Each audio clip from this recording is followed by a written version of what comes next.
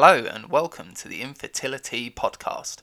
I'm Daniel. And I'm Candace. Grab a biscuit because we've got the tea on all things infertility.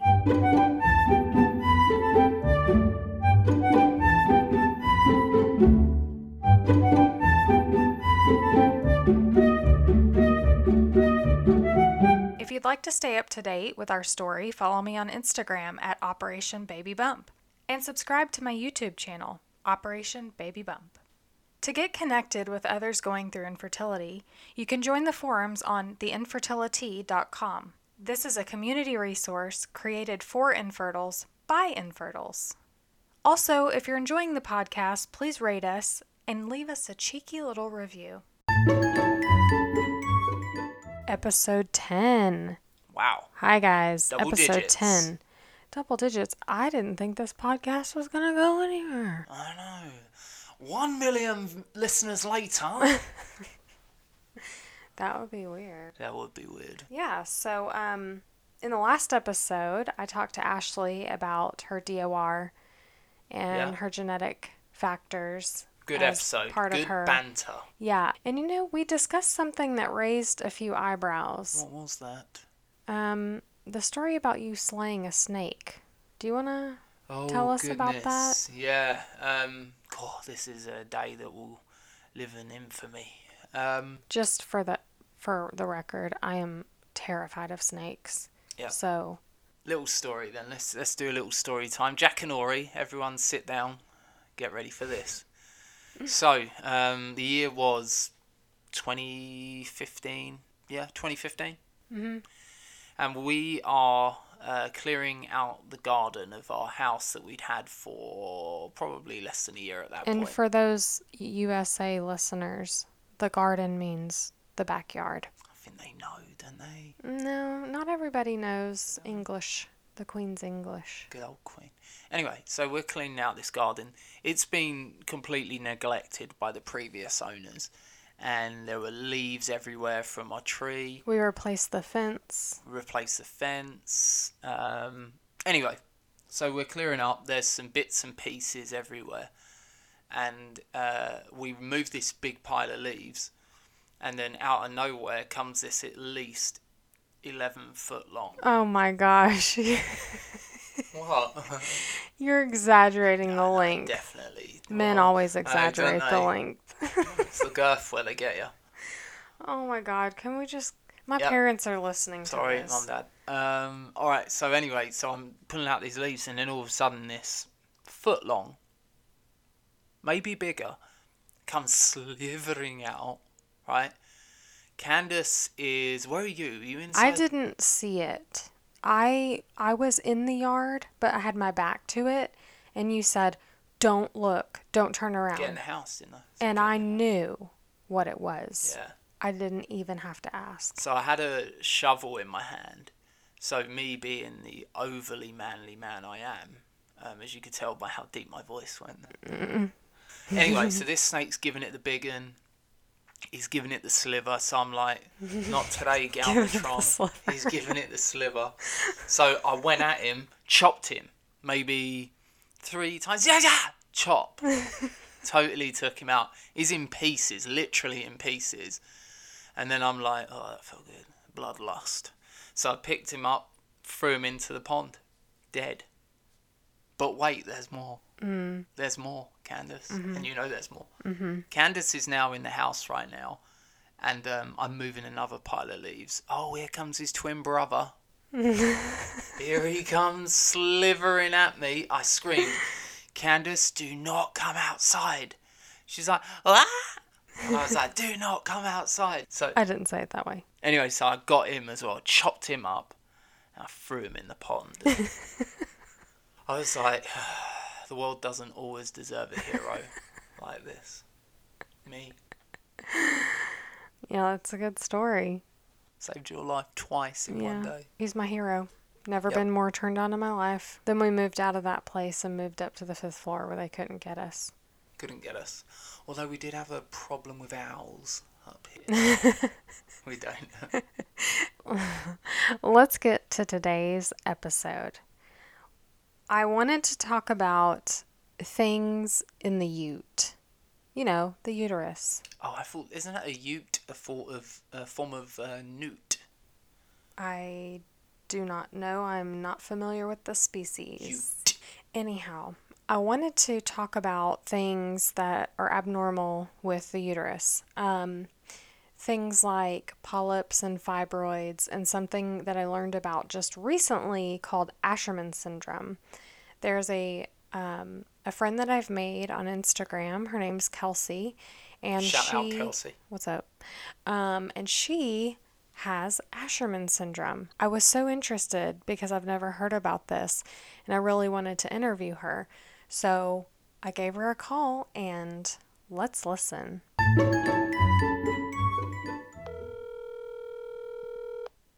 Hello. Hi. Hello there, friend. How are you? I'm good. How are you doing? I'm doing great. I was just making some notes for all of this. Sweet. This feels a little bit like a blind date, to be honest. It kind of does. Like I actually know what you look like, so in that aspect, like- it's not a blind date. I actually know a lot about you because you have an extensive range of videos on your YouTube channel, so. Right. I know. It's like Tinder for the infertile. Right. I'm talking to Kelsey, aka it's Kelsey's Life. That's how I know her by. And she's also a YouTube sensation, so we are very lucky that we booked her on this podcast, on our little podcast. So thank you so much for doing this today. In this series, I really just wanted to kind of shed light on some different aspects of or different components of infertility, because I feel like we all kind of have these different ailments, if you will, and sometimes we share them with other people, and then sometimes we don't even know, because a lot of people I know have unexplained infertility, so they're still searching for an actual reason why they're not getting pregnant. So I think this will really help people to kind of learn more about what other people are going through. So I guess just tell us a little bit about yourself, like how you met your husband and when you got married. Yeah, so, we're actually college sweethearts, so Aww. we met back in college, and, I don't want to say it was like a love story, like love at first sight, but I mean, it kind of was. We definitely clicked right away, and 11 months after meeting, we were engaged, so we definitely knew, like, we had found the one. Yeah. Pretty young. I mean, I was 23 when I got married, which I guess nowadays is kind of young. I don't know. Yeah. Well, all over on that spectrum. But yeah, when you know, you know. Absolutely. When we got married, right off the bat, I mean, I guess we were like, maybe we'll just like be married for a year, do the whole like typical 1 year marriage, and then we'll get pregnant right after that. It'll be great. Yeah. I feel like so many people kind of go into it with that thought process, like, all right, I'm gonna ditch the pill. I'll be pregnant by this day. I'll have a baby by this day. It'll be great. Yeah. So we got married in 2015. We actually just celebrated our 4th wedding anniversary last Happy week. anniversary. Thank you. It was awesome. So we're 4 years in. And so once we got married, we ditched the pill probably like 6 or 7 months after the big day. And, we were ready. We're like, all right, let's do this. And it was interesting. I had been on the contraceptive pill since I was 16. Same. So a long time. I had no idea what a cycle should be like. I was totally oblivious and naive to how this process was going to go. Yeah. But, after we ditched the pill, I want to say it was probably 4 months went by, and I never got a cycle. So we were confused. We're like, well, I know I should be getting periods because we can't really try if I don't really have those. Yeah. So, of course, we were just like, well, maybe I should just, like, go get checked out, see what's going on.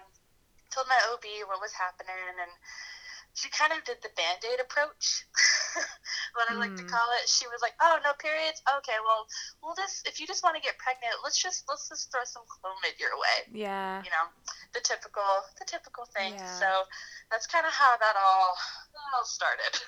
Right. Did you have periods when you were on the pill? I did. They were very light. They probably were maybe 2 days, and I considered that, all right, that was it. Yeah. Yeah. Yep, that was it. Interesting. Yeah, for sure. So that was kind of like when you started Clomid pretty early on in your marriage, and then after Clomid, when did you get an infertility diagnosis? Was it at the time of the Clomid? It wasn't. So, we did the Clomid, and I got pregnant the very first round I took Clomid, which was crazy, and very unexpected. The whole cycle didn't make sense to me. She just told us, like, okay, do the deed on these days, and you'll get pregnant. And I did, so I was like, oh, okay, sweet. Clomid, the amazing. the magical drug. And shortly after, about a week later, I miscarried naturally, and then this whole world of infertility and miscarriage really came to my attention. Right. I was like, what are we doing? Like, what is happening? That shouldn't have happened. Right. That doesn't happen to people. And I really started doing research at that point. So we stayed with a MyOB for a little bit longer. She wasn't concerned about the miscarriage. She's like, oh, that's super common. A lot of people miscarry their first baby. Let's try letrozole. Maybe that'll be better for you. So we gave that a go. And I think we did 2 rounds. I got pregnant on the second round. So I'm like, okay, sweet. This is it. All right. And we saw a heartbeat on that baby. Everything was looking great. And I went in 10 weeks. And the baby had stopped developing. So, yeah, that was a gut punch, because you're like, oh my gosh, no way this is going to happen a second time. Like, we're good, right? Yeah. And it wasn't. So we ended up having to have a DNC, just because of the size of the baby, and I was in a mental place where I was like, no, I want this done. Like, I want this over with. And this is when, like, the whole Asherman's thing started coming to my attention, was when I had the DNC, she kind of expressed, she's like, you had a lot of scar tissue in there. It's kind of weird to see, especially for someone that's never had any kind of uterine procedure before. It doesn't normally look like that. So I was like, so what does that mean? She's like, oh, it's probably nothing. And she just kind of brushed it under the rug. So, I mean, I can keep going. Yeah. I have the full story, but if you have questions, like, feel free to stop me. Tell us. We want to know it all. So, after she kind of said that, it really raised a red flag. In my mind, I'm like, well, why do I have scar tissue in there? I've never had any other procedures, in that region. Right. So it didn't make sense. So I started doing my own research, just Googling scar tissue in the uterus. And Asherman's popped up, and it kept popping up. And there's a really great resource. It's ashermans.org. They're a great foundation. People can donate to it. It's to keep research for Asherman's going. But basically, I kept coming across that. And when I had my follow-up appointment after the DNC, I kind of like brought that diagnosis to her and was like, do you think this could be that? Do you think we need to do something else? And she just kind of dismissed it. And at that point, I was just done. I didn't want to seek her help anymore. She wasn't really helpful. She was definitely what I called the Band-Aid doctor. And just wanted to keep moving forward. We're going to get you pregnant. But I'm like, well, what if that's not an option? Right. So I sought out a reproductive endocrinologist in my area. He had, the top reviews. And what I noticed about some of the reviews of him was that he diagnoses and does surgery for Asherman's patients. So I sought him out, and it was during my consult with him, before I really even got a chance to tell him of my suspicions, by just telling him my history, he was like, let's check you out for Asherman. So this was like a yes, score. Yeah. Like, he wants to look for it before I even mentioned it.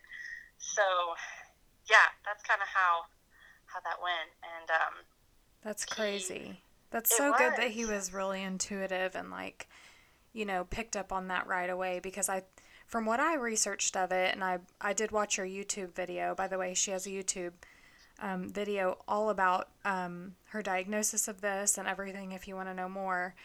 And it was so interesting to me because this seems to be a really rare condition, right? Yeah. It is super rare. I think maybe 2% of the population gets diagnosed with Asherman's.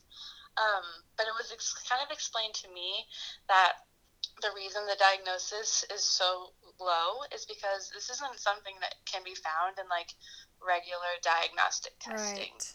Mm-hmm. So They kind have of to like get all up in there. endometriosis. Yeah. Yeah, oh yeah, kind of like endo. Like you Yeah. have to really explore to find this, and so Mm-hmm. a lot of people get overlooked, and it's missed quite a bit. Wow. So tell us a little bit about what Asherman syndrome is. What causes it, and how it's treated. So kind of like the textbook definition of Asherman's is when scar tissue is found within the uterine cavity or on the cervix. And kind of a big difference that I wanted to point out between like Asherman's and endo, because I think a lot of people can kind of misconstrue the two because they're in the same area. They kind of have very similar symptoms. Asherman's is usually caused by some form of trauma that occurs within the uterine cavity. Whereas endo, you're the pro on that, so I'll leave that to you. But endo's something where you're born with it. Usually, it's usually hereditary. Yeah. It's like not a circumstantial thing. It's like you're born with it. Mm-hmm. It grows within you. Whereas Asherman's, it's more so something happened within the area to cause that scar tissue. Interesting. Yeah, it's very interesting, and it's frustrating because I know a lot of people. I think about 25% of people that have a DNC end up with Asherman syndrome, which is a pretty high number. Yeah, it's crazy. And I know DNCs happen for a variety of reasons, whether it's miscarriage, you have one after you have a baby, or a C-section. So it can happen to a lot of people, and a lot of people don't know about it. So when they lose their periods, or they have really painful pain at the time of a period but no period comes, that's definitely like two of the biggest symptoms I would kind of like to call out. Just kind of gets stuck in there. Yeah, right? that's exactly what happens. It gets stuck. It's very painful. I've been hospitalized for the pain before. My God. It's very uncomfortable. Granted, the blood does get reabsorbed back into the body, but at the time that it's happening, it does not feel good. Right. No. Yeah. That sounds miserable. Yeah, it's not a good time. So, yeah, Asherman's in a nutshell is just scar tissue within the uterine cavity. Right. So, to have it treated, like you said, you have to have it removed, like via DNC. Could it grow back? Yeah, so you definitely, the surgery to have it removed, you're going to end up having a laparoscopy and probably a hysteroscopy along with it, just to, really get in there, because sometimes the scar tissue can spill out of the uterus and start to affect other organs near or around it. Mm-hmm. For my case, that did happen. The Asherman's was in my uterus, blocking a tube. It ended up wrapping around my ovary and spilling out to my colon. So it was definitely like growing its way around. And obviously for your reproductive health, that is not a big good. no thank you. Yeah. Yeah, and your bum health. Like, yeah, right? I know endometriosis also affects, like, I had endo on my bowels, and I always thought I had like IBS or something. Yes. Did you have any of those symptoms? Not to get too personal, but we are talking about your uterus. I feel like I'm an open book at this point. I'm like, everyone knows everything. I have pictures of like my uterus on I know. YouTube. I've actually seen your uterus, so I feel comfortable asking you about your bowels for some reason. I'm not shy. And yes, it has affected so many parts of my health in terms of reproductive health, digestive health, and it's like caused some leaky gut problems. Like it's gone up, and it definitely affects more than just the reproductive organs. Do you feel better after having it removed? So it's interesting because you asked earlier, and I think I forgot to answer, but Asherman's can come back. Mm-hmm. Just like with anything, like, you get a scar, Yeah. and the scar will always be there. So even if you have it removed, the possibility of it coming back is pretty high. So most people with Asherman's, once they have it removed, it's not over. Right. You will probably have to be treated again. I know women, so many women. I'm in this really great resource. If anyone that's listening has Asherman's, there's a Facebook group just dedicated to Asherman's patients. So you can really connect with other women that have it and kind of bounce ideas off of them. But when I initially was treated with my surgery, which was a year and a half ago now, I felt great. My cycles were normal. They were like 4 or 5 days long. Things were going really smoothly. But I've noticed over time that has diminished. And I'm being checked in about a month to see if it's back. And I'm praying it's not, but I kind of have this gut feeling that it is. Oh, no. So how long ago did you have it removed? Yeah, it was about a year and a half ago from now. Yeah, because it was October 2017 that I had it treated.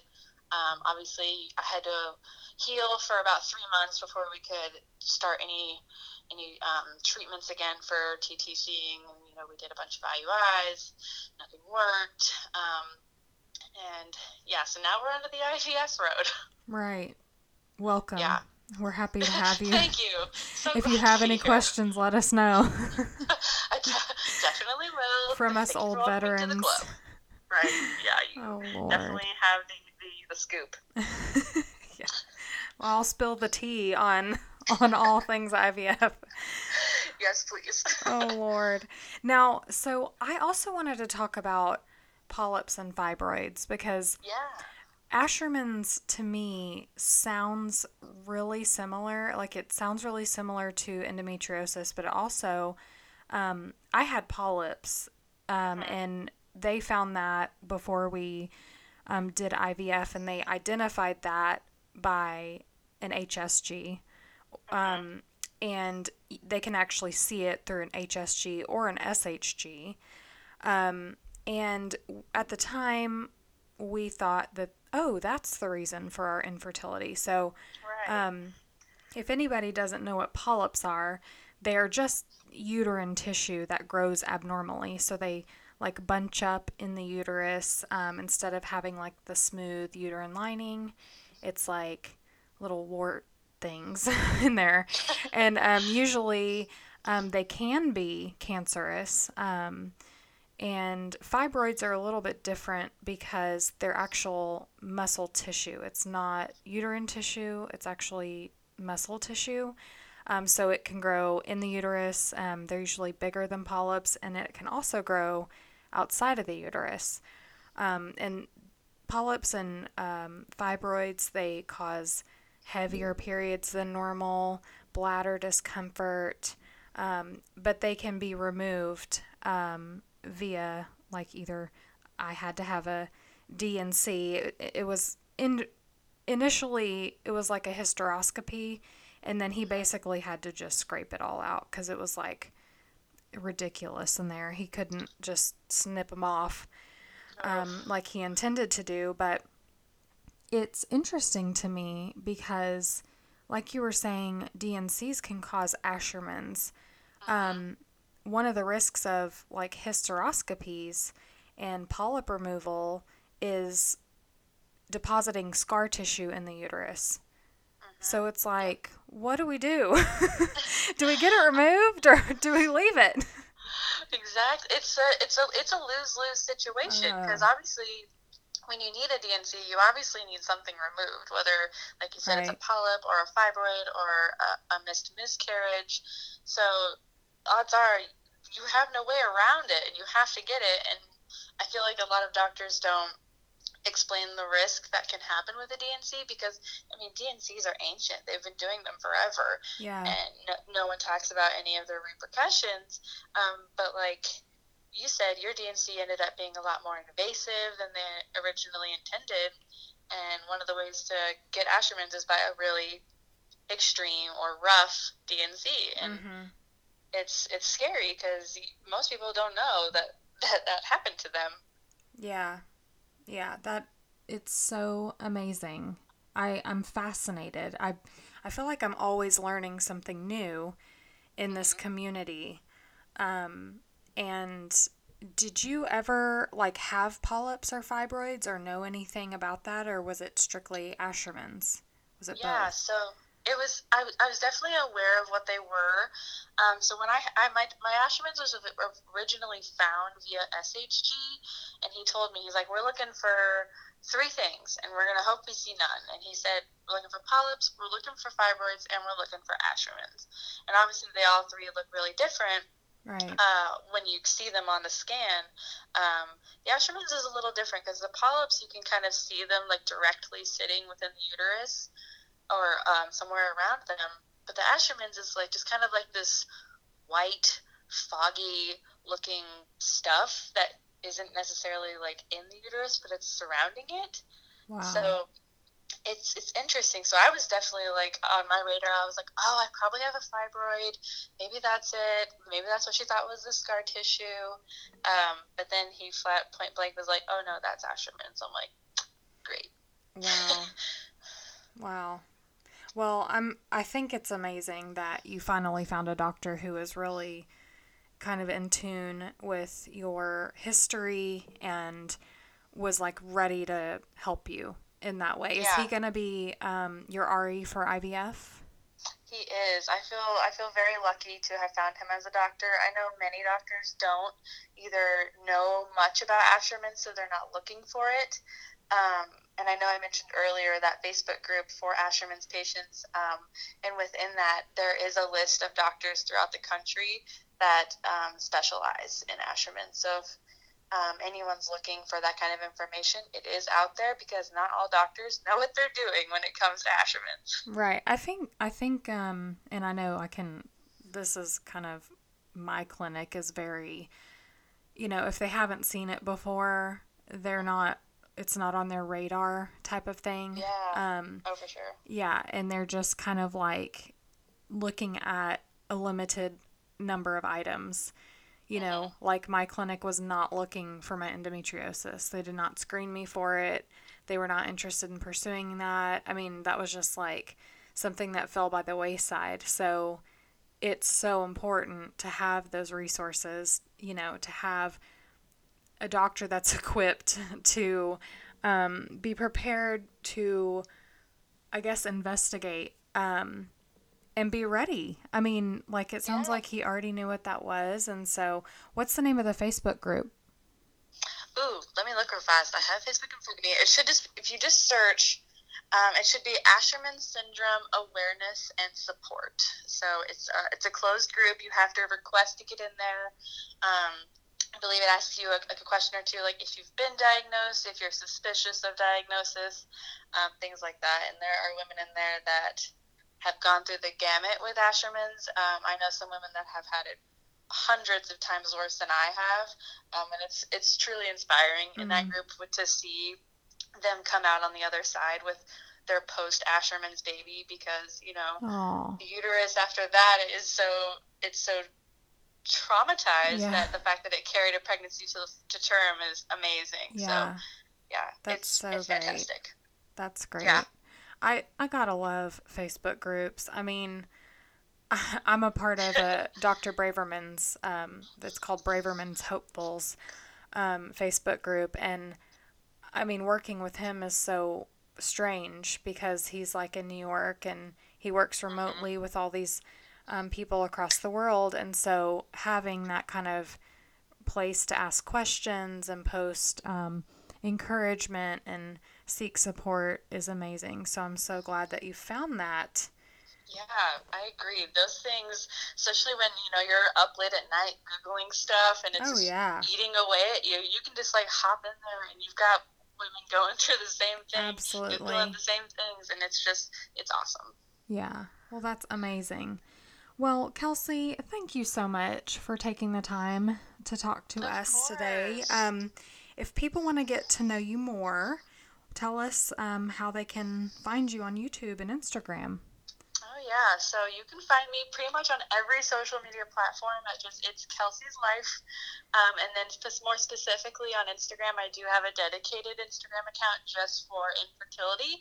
And you'll just find that It's Kelsey's Life _TTC. Awesome. Thank you so much, Kelsey. I really appreciate your time, and I hope you have a great rest of your weekend. Thank you. It was a pleasure. Thank you so much. Thank you. Alrighty, bye-bye. All right, bye. Isn't she so nice? She's wonderful. Yeah, she's really cool. I feel like if she lived here, we'd be real life friends. I do too. I do too. Yeah, she's always really like bubbly and positive, and I like people like that because I'm not that type of person. No.